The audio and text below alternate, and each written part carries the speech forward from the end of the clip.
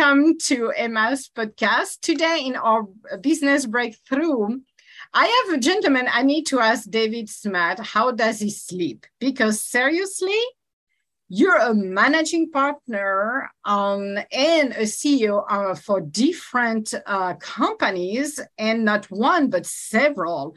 So my first question I asked said, when do you have time to sleep?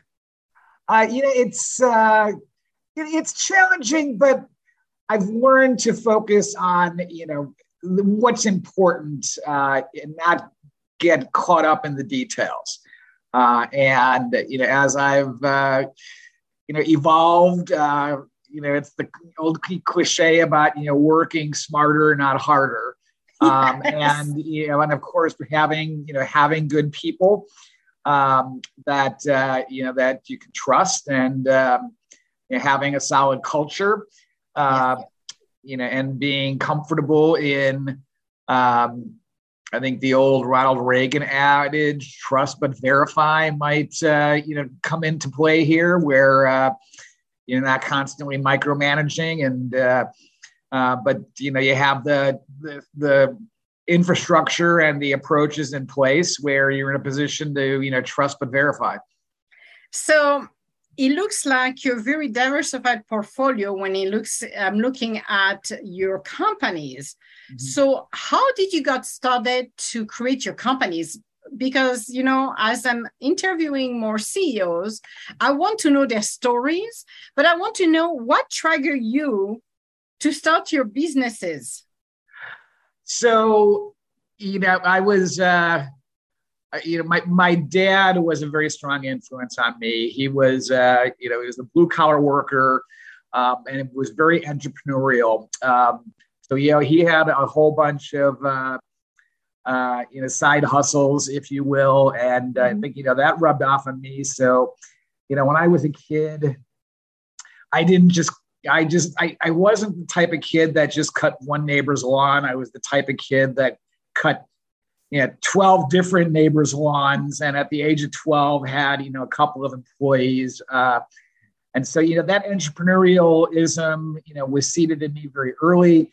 After college, I started, went the exact opposite route. I started with big corporate and went to work for AT&T. And while it was an incredible experience and I had an incredible amount of success, and learned an awful lot about management structure and leadership.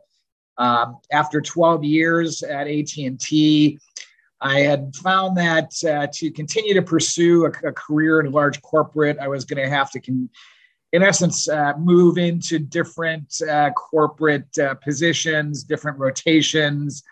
And I just did not, it just wasn't something that was attractive to me. It was a job, not a passion.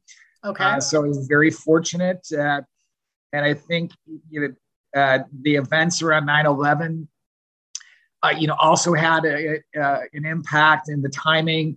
I just had my first son earlier that year. And at the end of that year, in 2001, I was offered a very lucrative early retirement package from AT&T. And I was really looking around things and, felt that I had an obligation to follow my passions, especially, in the events at the time. And it's probably in hindsight, one of the most incredibly stupid decisions I have ever made. At the time, I quit a very comfortable corporate job and took the early retirement money and started funding the first of what turned into a number of businesses back then. So that's I think that it gives you somewhat of the impetus of what I see as successful entrepreneurs, and successful businessmen and women across the board, is to really follow their passions. I don't think I'm shedding any great insights here, if you will, but I think sometimes the basics bear repeating. And I found it quite interesting that, you could have stopped at one company, but you basically went from one to several companies, which is amazing. Yeah, they had different purposes. They had different markets. And part of the impetus for two of the companies being separate is one had found some success in federal government contracting, and just from a corporate and capitalization structure perspective, it just made good business sense to separate the corporate and the federal contracting business into a separate corporate entity, because it had to be run entirely different than the entity that was focused on commercial markets. Now, from the government, then you segregate it into different entities, which makes sense, because otherwise it's extremely painful when you have a company, then you have to segregate everything. So you went with the government for this, then you decided to create other companies in between, because the government telecom solution was for government, but did you do the one as well for public or general public or companies? Or commercial. So yes, commercial. So iNetworks Group was the firm at the time that focused primarily on the commercial side of the business, and Innovative Government Telecom Solutions focused on the federal side of the business. And then an additional company that was created, iNetwork Services, was established to focus more on information technology and staffing, which is a very different product solution or services solution in the marketplace. So it made sense to again have that business separated into its own corporate entity. Because it also allowed for different management structures and ownership structures and capitalization structures for each of the businesses, because each one of them had a little bit different kind of cash flow requirements and capitalization needs. And so by having those kind of separate entities, I did not, which I probably should have if I would have really thought it through early on, structured it under a single holding company. Which is what I would do if I were to do it all over again, or do something similar in a multi entity type of operation. But it added obviously some additional overhead, but it also created by structuring it in the way we did, it also created an incredible amount of flexibility. That's awesome. So when you decided to start that first company, and you went directly to telecom solution, or did you decided to do something else different? Or why did you choose the telecom? I'm going to ask someone to be the devil advocate on this one. Did you wanted to compete against AT&T? It wasn't so much against, as a desire to compete against AT&T as it was, the immense amount of knowledge and resources and relationships I had in that industry, just made it a natural, area to focus as a, place as a new entrepreneur that really, didn't know what I was doing at the time.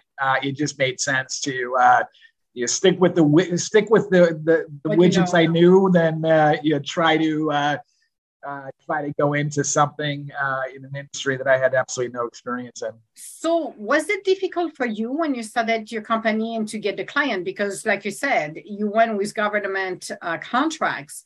So did you already had your entries when you went there, or you just said, okay, I'm going to go with, I see a need in telecommunication with government, and I'm going to go straight to see if I can get my foot into the door for the government contracts? So it was really a kind of, an evolution, if you will, knocking on a whole bunch of doors, some of which, I knew on the commercial side.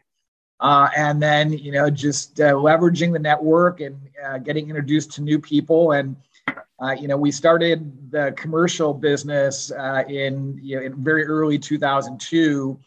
And it really wasn't until I want to say 2 years or so later that we came across some opportunities with some prospective clients that were subcontracting opportunities to us, and these clients were bidding directly. And again, through, just hard work and networking and, and constantly learning, we figured out a way for us to get into federal government contracting as a prime contractor. But we really didn't get that business launched until, I want to say, 2004. And it really didn't get a lot of traction until it took us about 3 years on the federal side. So while we were getting good traction on the commercial side, the federal side is, it's a very interesting environment, from the perspective of it's incredibly difficult to break into. Yes. But it is also, once you're successful in breaking into it, it's incredibly lucrative, and can provide significant growth. But you have to also be very, very, especially for a company like ours, which was primarily selling to the Department of Defense. You have to be very good at what you do. Yes. We were consistently reminded by our customers, the contracting officers, that the capabilities that we were being asked to provide. If we, unlike most commercial projects, I would tell my team, if we were providing, say, connections to support the ATM network for, pick a large national bank. And if that network connection were to fail and their ATM network went down, well, the consumer can go across the street to another large national bank and still get their cash. The federal contracting side, to the Department of Defense, our contracting officers would consistently remind us that in that business, if we failed, people died. And we really took that into our culture, and was able to ingrain the need for, extremely high quality, high performance, and, what I think are, just very consistent qualities of, under promising and over delivering. And that's the key, under promising and over delivery. And as I'm glad you're mentioning as well, because a lot of people don't realize how cumbersome it is to do government contracts. It's not an easy road. It takes time. They have specific requirements and you need to follow to the letters. Otherwise, you're not part of the bid or you're out. Yes. So I have read, because I was in biomedical, and I've seen some of the government contracts and you had to go through and what the process was. And it's not very easy. So I'm glad you're explaining this as well, so people understand that, if they want or they're interested in to do a government contract in any kind of businesses, we're talking right now telecom, because this is your niche, but for anyone doing something with government, it takes time. It's not like the bids can take several months to be even approved. Correct. And it is very much a incredible attention to detail. It is, definitely you have to dot every I and cross every T. And you just have to really be passionate about, about supporting that marketplace. If it's, if you don't have your heart and your soul into it, you're probably not going to be successful. But again, part of the, major part of the success was having great people that would engage and embrace the culture of the company and what we were focused on accomplishing. And we learned a lot of things as well. It was because we were, in that business, we were competing against, the Verizons and the AT&Ts, and, they had, multi-billion-dollar contracts with the federal government, and people would always ask, how were we successful? And I said, we just pay more attention to detail and work harder. It was really nothing more than that. Exactly. And we weren't a big bureaucracy, and we weren't, but we were able to move very very efficiently and be incredibly responsive. And those are traits that I think resonate with all successful entrepreneurs. It's why companies choose a smaller, more more fit, more flexible firm where the solutions may be similar, because the solution in the segments we were in, the solution itself was somewhat was fairly commoditized. But the widget that's being sold, the widget itself is not the entire solution. The support and the effort and the responsiveness, and the service that you provide along with the widget can be an incredibly strong differentiator. Oh, absolutely. And as you said, it's about the detail. You don't need to be the biggest one on the block, then you're going to be awarded those contracts at all. It's like you said, it's based on the detail, on how flexible you can move. And when you're talking about billion-dollar companies like AT&T or T-Mobile, they're not moving as fast as they are because too much bureaucracy, too much hierarchy, and that's paralyzing compared to who you are and how you created your company and how you run your business as well. So that makes a huge difference. So that's wonderful. So you're starting with the government, you're doing the commercial for telecom. So what's next? Because, okay, you're already busy with the telecom world. So what did you do decide? So I, the business started slowing after the I want to say the term escaped me, that the federal government went through a sequestration, I believe, in I want to say about 2000 and either 2009 or 2010, where it was really the first time since World War II that the federal government had actually spent on an actual basis less money in the year that followed than it did the year before. Every year before, going all the way back to World War II, even if there was balanced budget amendments or other efforts by Congress to limit spending.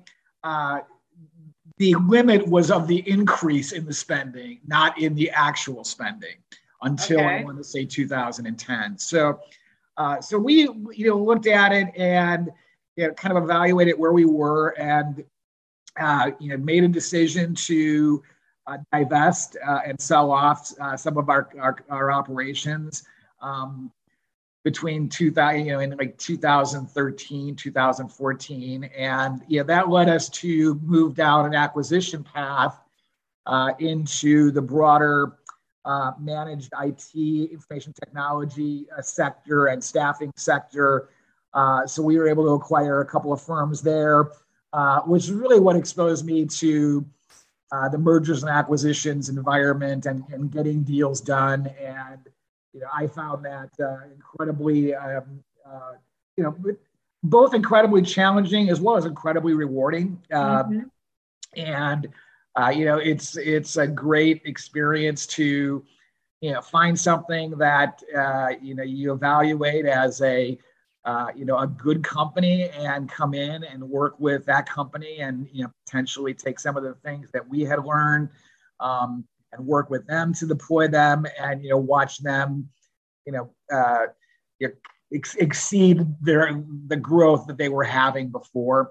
Nice.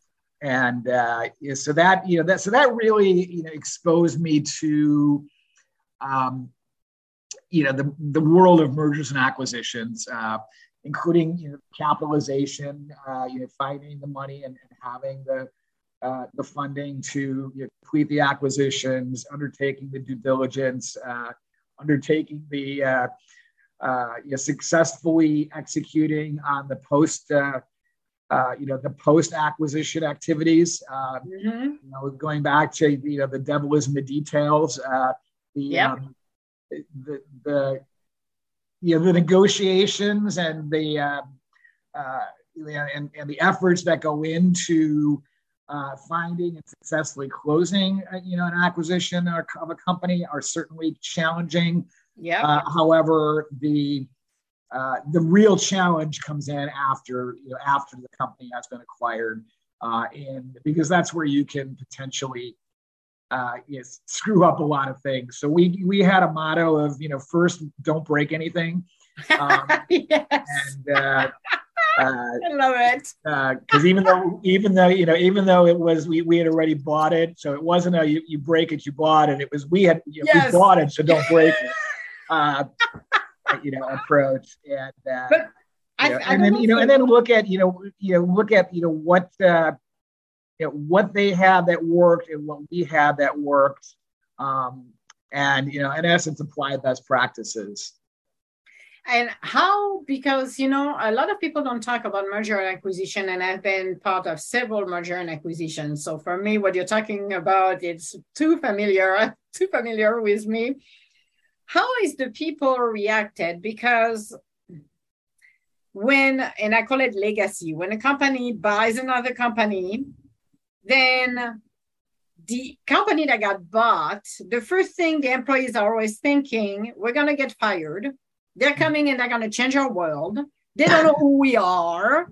And there is a lot of resentment, animosity going on. And when you come from the other side, want to say hello, you have to bring your bulletproof jackets because they're aiming at you like they are the enemies. And I'm like, no, I'm not the enemies. I'm here to work like you. So how did you handle all of this? I'll tell you, I think there's two parts to answer that question. There's the way that we did it and the way that I would do it now. So we did our acquisitions primarily through what are referred to as asset purchases, purchase agreements, where you buy the assets and you assume certain liabilities. And the primary reason that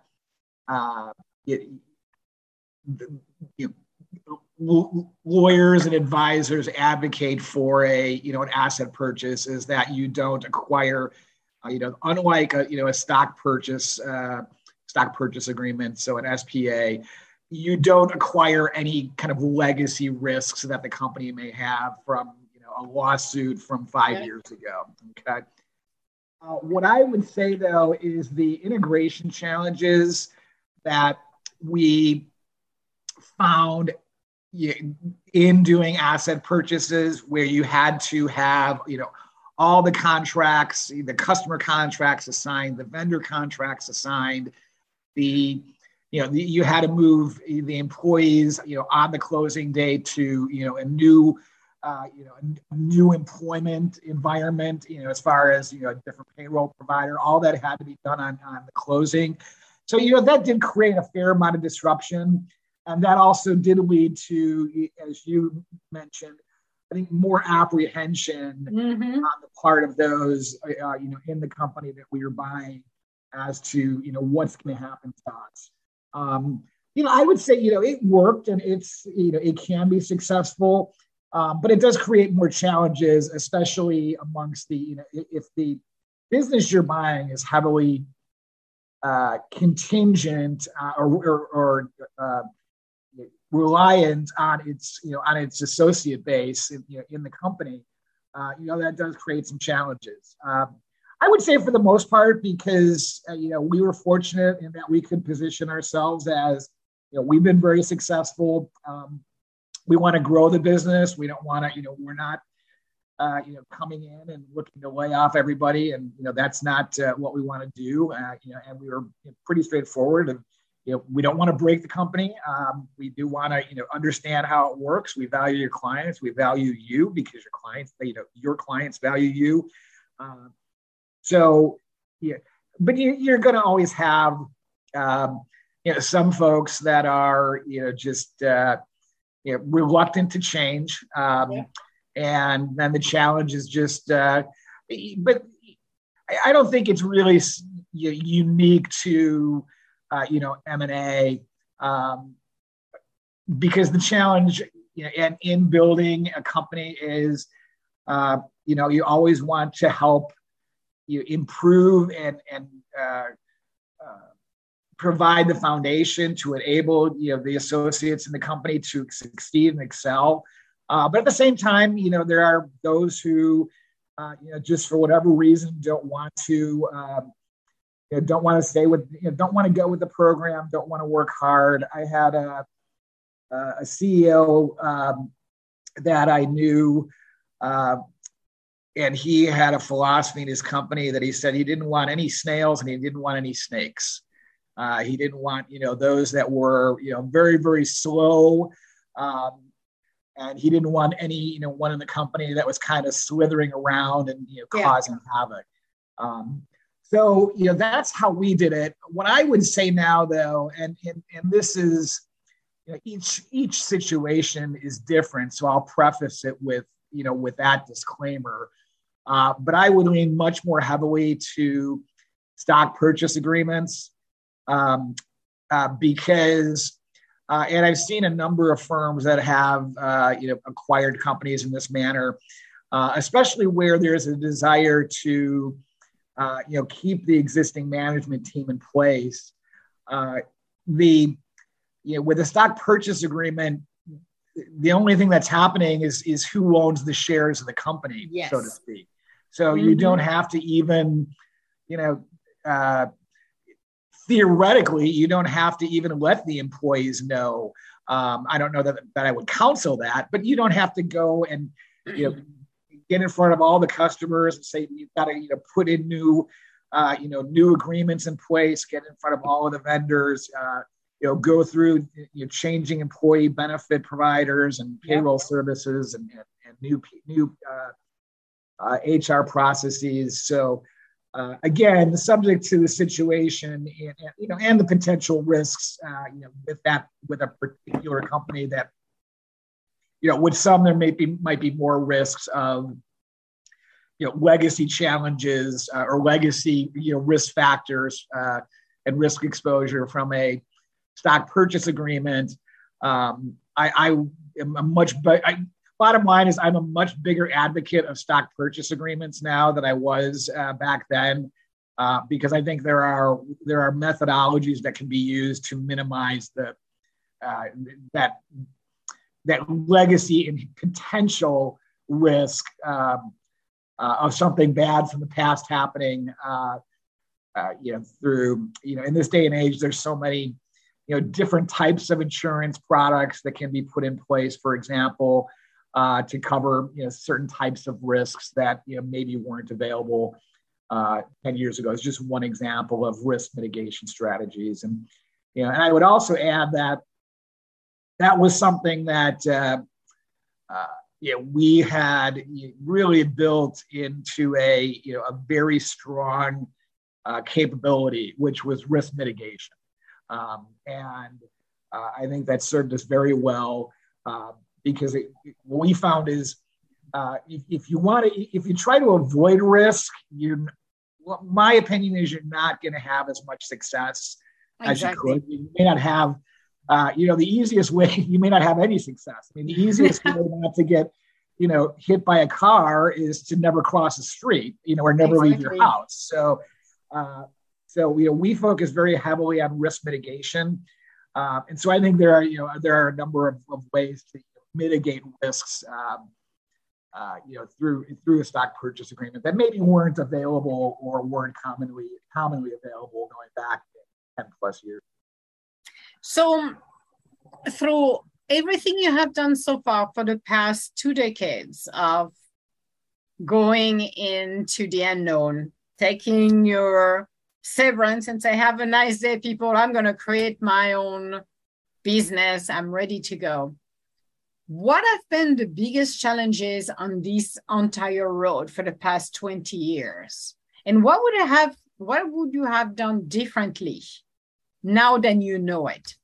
I think, the challenges obviously change and evolve. I think one of the statements that I've heard a private investor in lower middle market companies, so companies with say 1 to maybe 20 million in annual EBITDA, he said, there's only one thing I know that's accurate about any forecast that I'm giving. and that's that it's going to be wrong. That's the only thing I'm sure about in a forecast. Okay. But that said, I think forecasting is probably an underutilized capability in a lot of, especially faster growing companies, but I think in a lot of companies, it's a discipline that I think can really instill, better overall leadership and overall performance. Mm-hmm. And I would say that's something that we probably could have done better. I would say for me personally, again, knowing what I know now, at AT&T, I had sales and sales leadership. So I'd always been a salesperson, and whether I was a sales manager or director or whatever, as I got promoted, at my heart, I was a salesperson, and an entrepreneur.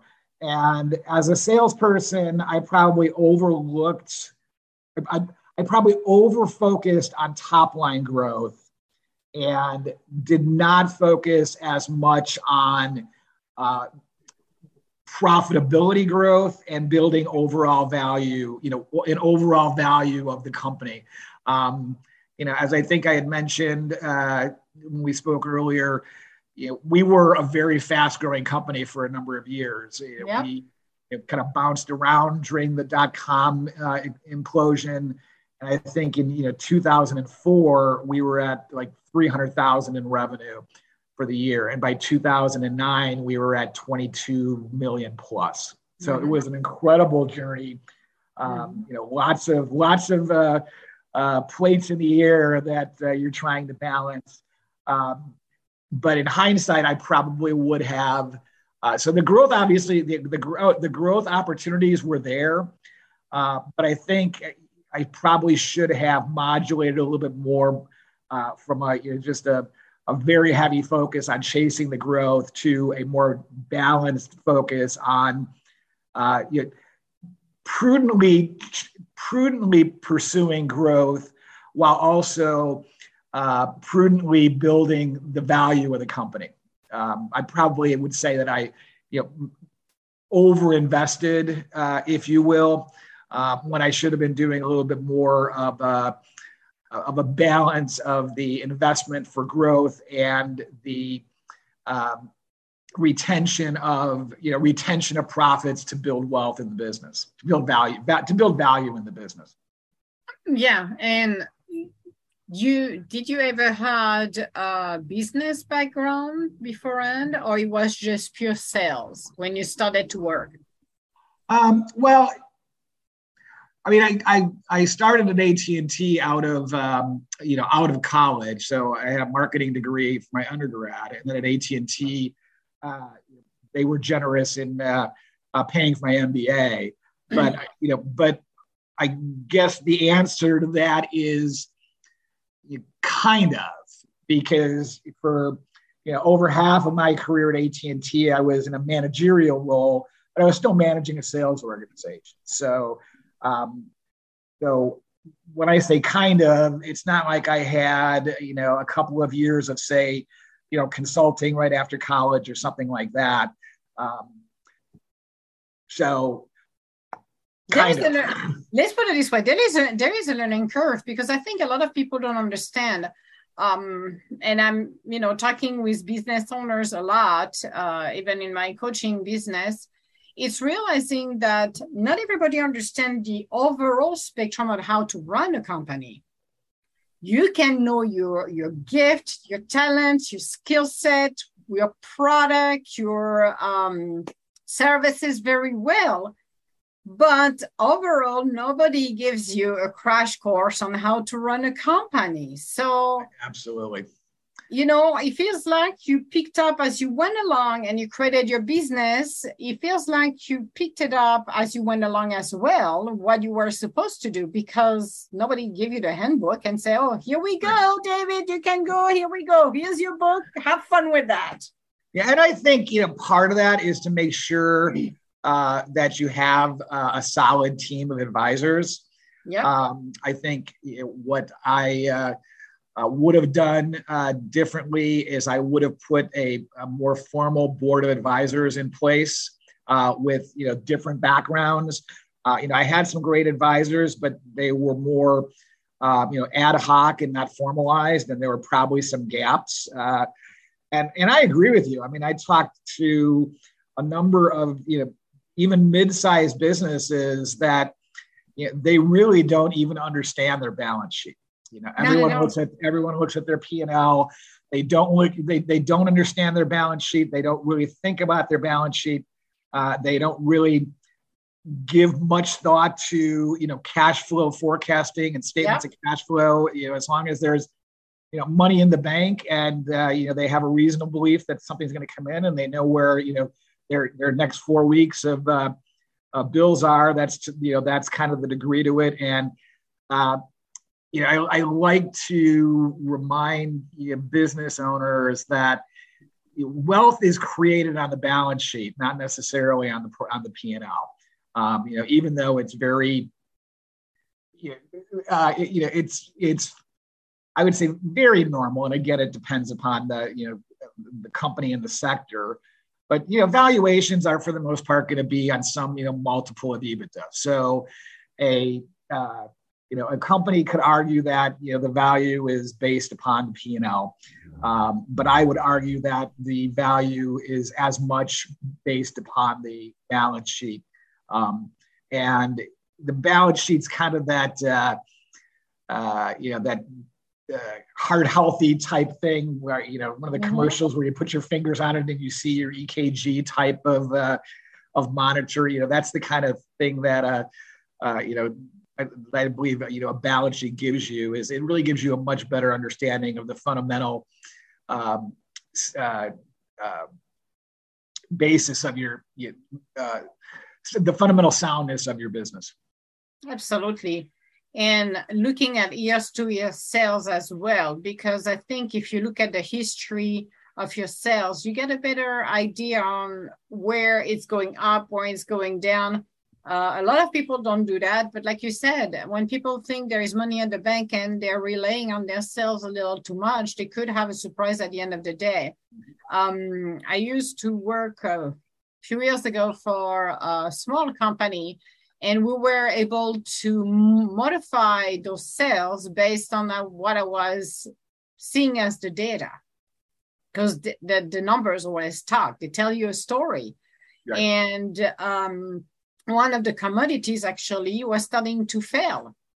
And I saw it right away, and I pointed out to my boss, who was the VP of development. His answer was very interesting. Say, "Oh yeah, that's normal. Sales fluctuate." And I'm like, "No, there is a problem here." And they didn't listen to me. And I was saying over and over every week, something is wrong. It's not working. And for that commodity, they lost $1.2 million. Mm-hmm. But I gave the warning first, but everybody, no. And I'm like, yeah. But the commodity compensated it because there were things coming on the other side. So people are like, no, your numbers will tell you a story. And if something doesn't work here, it's time to look at it and see what we can do to modify it or switch, or if it doesn't sell that much, then revisit the subject and see if we can do better. If not, create something different. But a lot of people are massaging data. At the end, the overall is right here. We're making the target. But if you're looking at the detail, it's like, well, but there is some holes and here that could be, if we look at it closely, fixed.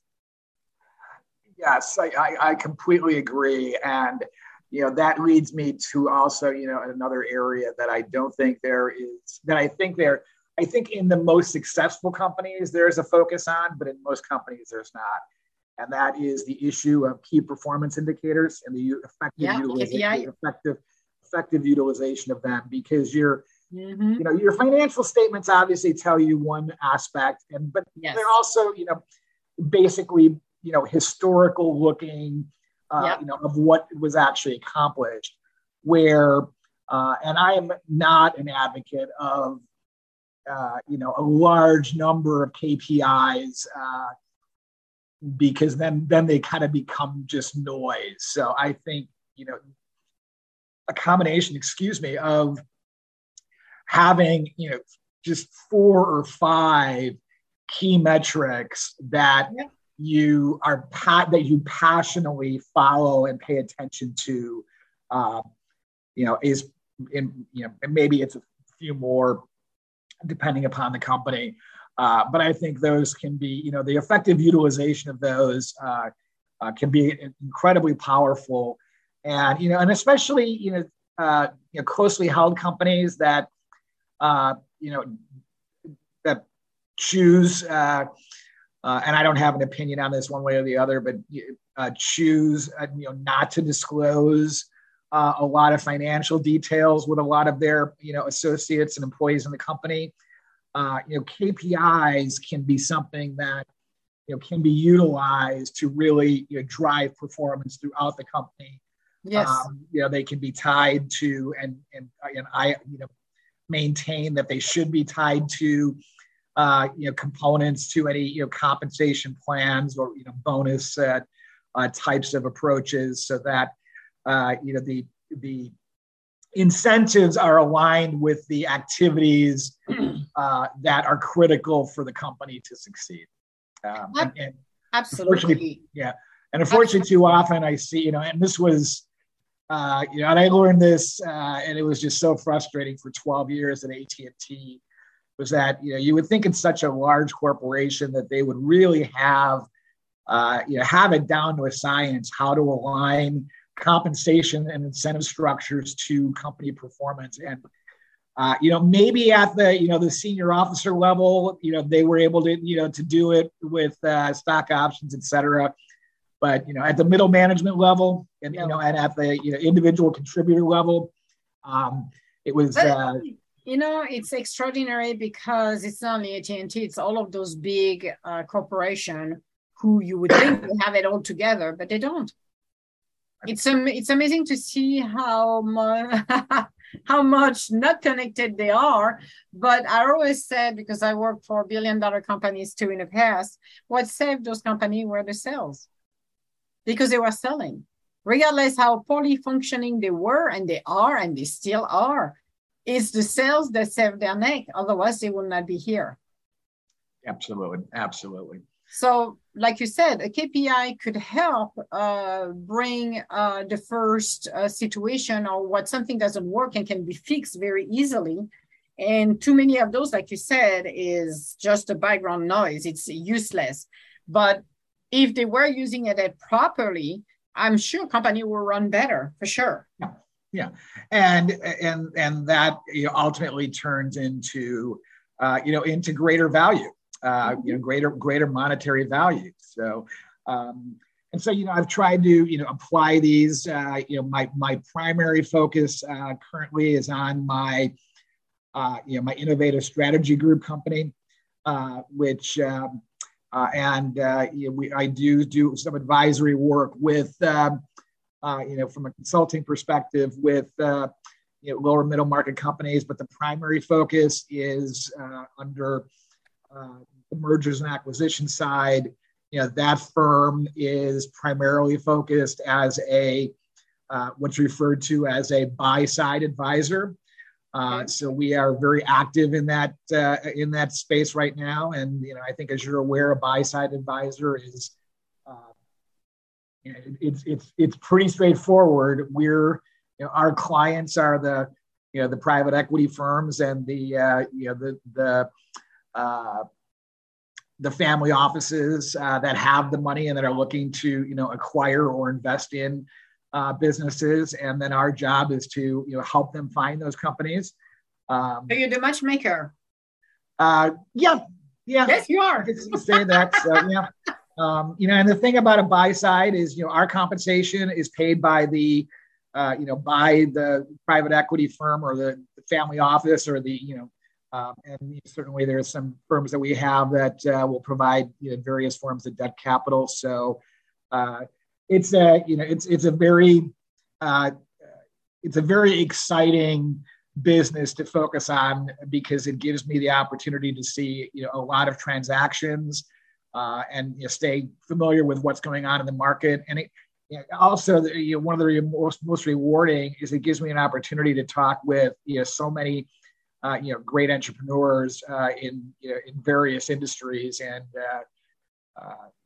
as someone once mentioned to me that if you've met one family office, you've met one family office. And I like to say that if you've met one entrepreneur, you've met one entrepreneur. Yes. Because every entrepreneur is unique, different, yes. Different motivations, different. I spoke with one recently who he is an engineer. Engineering is in his blood. He loves the product development side, and by his own admission, does not have much skill and has absolutely no passion for sales. And then on the other side of that spectrum is the super salesperson who all they do is promote 24/7, and that's that's what makes them motivated. And obviously, depending upon the company structure, different ones, different entrepreneurs that have different goals. I remember early on, my kids were young, and my motivation in growing the company was, I'll follow the model of the Pritzker family, and I'll build Hyatt hotels, and I'll build all of these different companies, and I'll pass it on to my children. And as they got older, I realized that they had very little interest in the companies.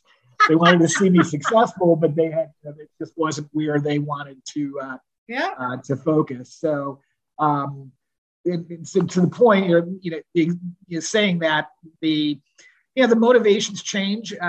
Someone's near retirement. Some want to.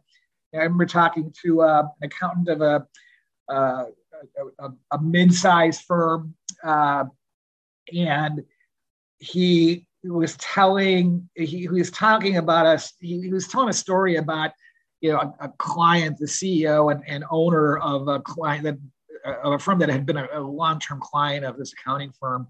And the current CEO was the third generation. And he was kind of complaining to his advisor that his son, his grandfather would work all hours when he was starting the business, and his dad would work all hours. And he certainly followed that. And he was complaining that his son just really didn't want to work that hard, and was in essence trying to make a case of an anti-millennial. The millennials didn't want to work that hard. And when the accountant asked him, does your son want to take over this business?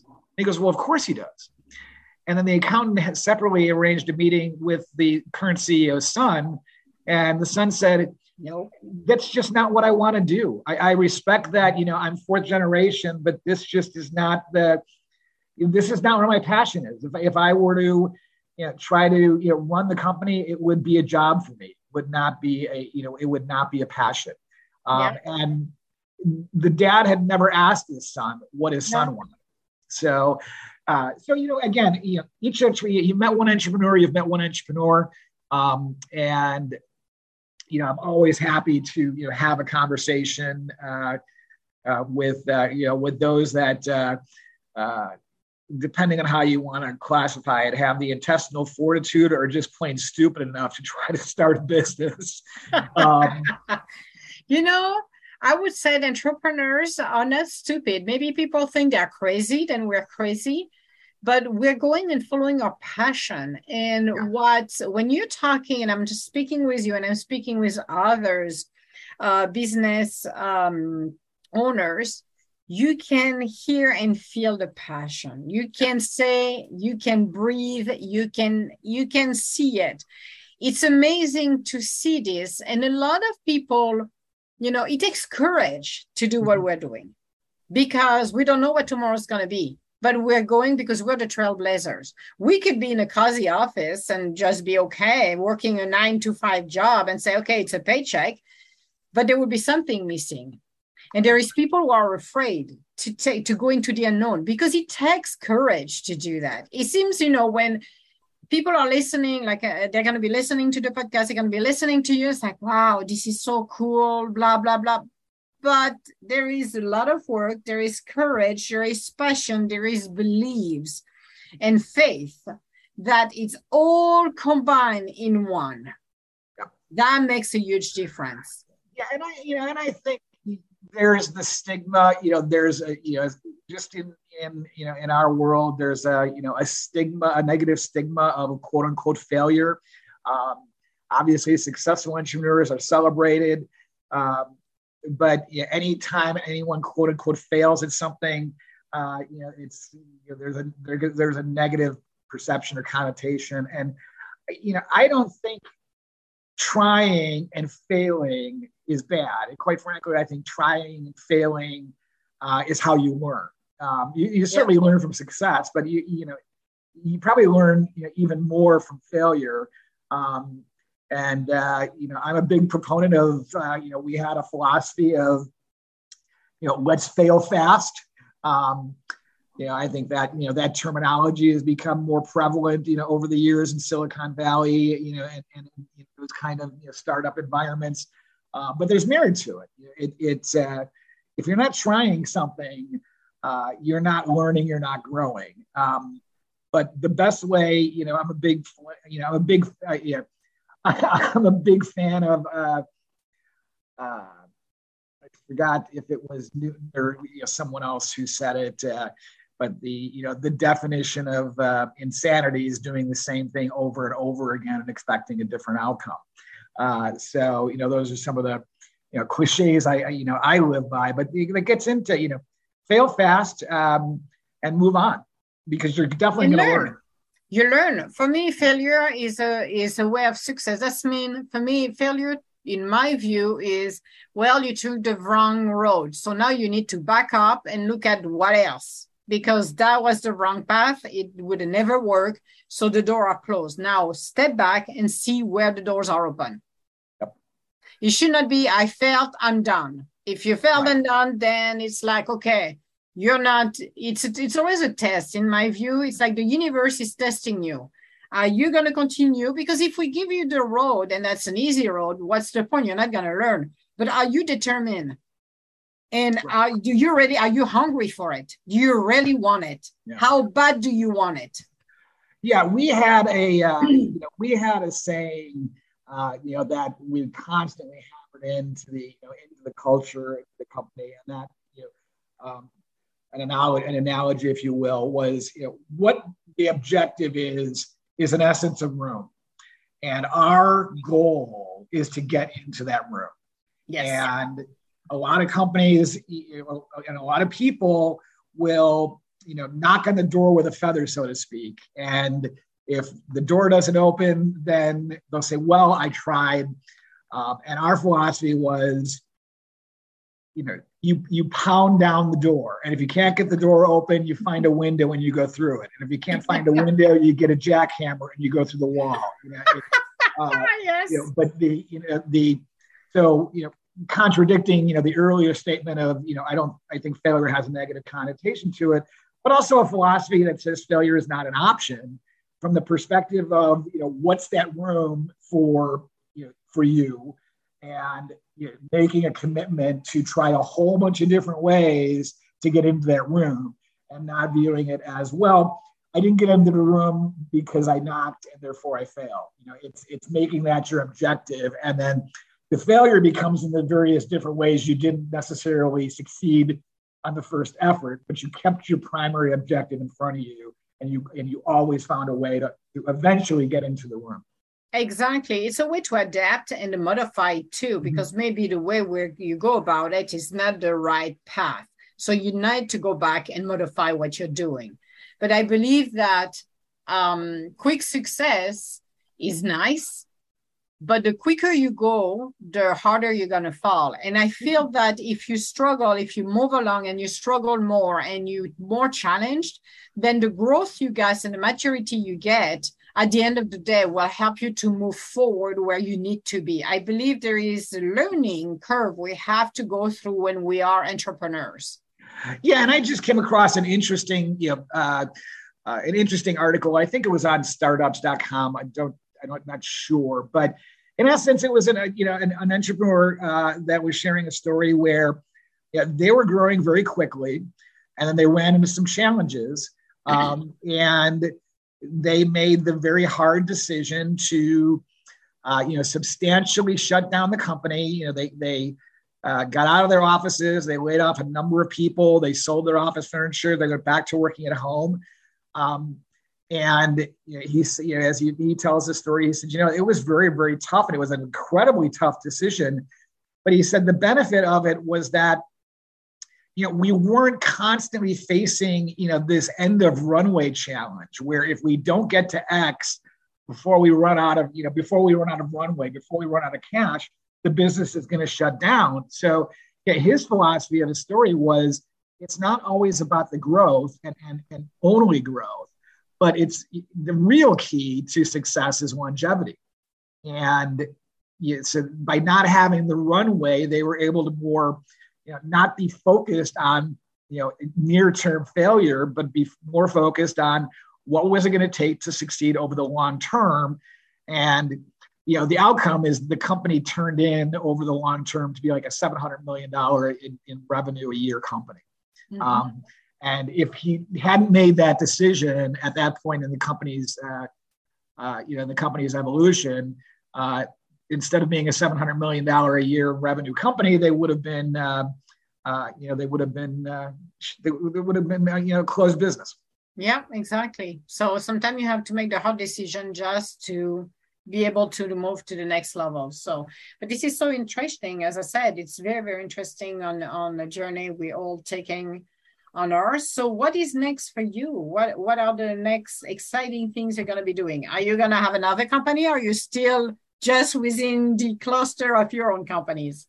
So Innovative Strategy Group LLC is the primary company that I'm working through right now, working to find companies that are interested in either being sold or being or having additional capital put into the business on either a minority. Either a majority, but also there's with so much money in private equity, there's a willingness by some firms to put in minority capital. There's a whole bunch of different and very interesting structures that can be brought to bear for those owners that want to continue to operate the business and are looking for additional capital, want to maybe diversify their financial holdings. So many entrepreneurs have such a large percentage of their wealth concentrated in their in their private company. So finding those businesses and working and growing that effort is my primary focus. And then what I anticipate over time is that I will start to look not just for companies that I'm in essence a matchmaker, as you mentioned before, mm-hmm. Between the companies and the private equity firms, but that I take an active role in in some manner as it relates to the ownership in partnership with private capital. And I anticipate that I will not move back in unless it's on on some sort of interim basis into being into actively managing firms, as either a CEO or president role. Mm-hmm. But I anticipate chairman or those kind of roles. So I intend to continue to acquire companies that I think are really doing some very interesting things. And like I said, when I first started my journey and on the entrepreneurial road 20 years ago, it was kind of run after everything, I find that each day I realize how much I didn't know the day before. So I'm constantly learning. And again, one of the things that I'm learning and have learned is I'm not going to chase everything for the sake of chasing everything. I'm going to go after those things that make the most amount of sense. And And again, do it prudently and smart. Exactly. I absolutely agree with you. So that sounds extremely exciting. Any word of advice for anyone who's going through challenges or even want to start up their own company? Well, for those that are going through challenges, my strong advice is seek help early. There's firms, for example, and that's, advisory firms, et cetera. But again, seek help early, because, going back to my story about the entrepreneur that decided to significantly, constrain his business and really shut things down is, again, that it's to that longevity. And if you see storm clouds on the horizon, don't ignore them. Don't go all ostrich on the, on the issues. Yeah.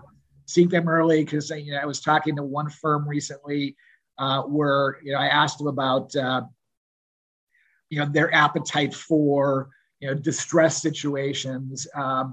And he said, well, here's kind of how we, our firm views that aspect is, we'll take on something that, maybe there needs to be some remodeling, or,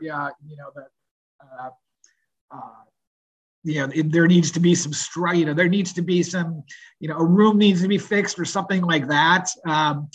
But he said, we're not going to take on something where the entire building is on fire. That's not where that's not where our appetite lies. So, so the point is, if you're finding yourself in potential challenges, talk to people. Feel free to reach out to me, and address it earlier. So that it doesn't, because by the time the building's on fire, it's pretty much too late. Exactly. So where is people can connect with you? So they obviously can connect with me on LinkedIn, and then my email is my first name David, or first name D, last name SMAT at INNSTG.com. Or they can give me a call at 312-953-0431. So send me an email, send me a text, send me a phone call, ping me on LinkedIn. I'm always happy to talk with fellow entrepreneurs, and especially if you're in a position as a company that you're interested in capital in whatever way, shape, or form, or you just want to understand it better, what the options are that you may want to pursue, 1, 3, 5 years from now. Always happy to have the discussion. I have been blessed through my career with so many great people that were willing to, just spend an extra hour or two with me and impart their advice to me, especially when, especially in my early days where I just had so many questions of so many people. I feel comfortable in saying that I feel that I've done a lot of things right, but I'm also very knowledgeable in saying that I've done a heck of a lot of things wrong. So, yes, but you have learned. To learn from my mistakes, or to gain some small amount of value. Not just from hearing about my successes, because obviously we all are human beings. We want to talk about our successes. We want to talk about our kids' successes. We don't want to talk, no one talks about their kids' failure, right? Well, I'd like to talk about both, because I believe that one doesn't go without the other. And if you don't talk about the challenges you've got, it's hypocritical, because the younger generation, I assume that, and I made that on several podcasts, a comment, they think that it's a drive-through. I'm going to go like it's McDonald's. I'm going to order, I'm going to pay, I'm going to get it. And it's like, no, that doesn't work this way in real life. So for me, speaking with everybody and ask for the challenges, it's because we need to highlight the truth. It's not all roses and bonbon every day. If it was, I'd be more than happy. I agree. But my point is just, it's general human nature. You see people that, put the sticker on their car that says my child is an honor student at such and such. You don't see people putting a sticker on the back of their car that says my child just flunked fifth grade. They should. But you might learn a lot from the parents. If you're again, if you're as a parent struggling with one of your children's academic challenges, you might actually learn a lot from the parent that went through it and how they got through it. Exactly. And what they did. So, yes. So again, me, just like everyone else, I can talk for hours about all the great things I think I've accomplished in my life. But I'm also happy to, impart the things that I think I massively, or maybe not all, or even not massively screwed up along the way. Well, we all do. That's part of the learning curve. But at least it's nice to be able to talk it in a candid way, because I know other people are going to be listening to you are going to realize, yes, I'm an entrepreneur too. And yes, there is some up and there is some downs. But it's at least a reality. It's not all roses and bonbons. Oh, I win this and I did this. Okay, fine. But there is another side of the coin. Then it's nice to highlight and talk a little bit about it. So that's why I love to talk with people and ask about both sides of the coin. So, but no, thank you so much for taking the time today to be part of my podcast. Thank you, Emma. And, I also send a thanks.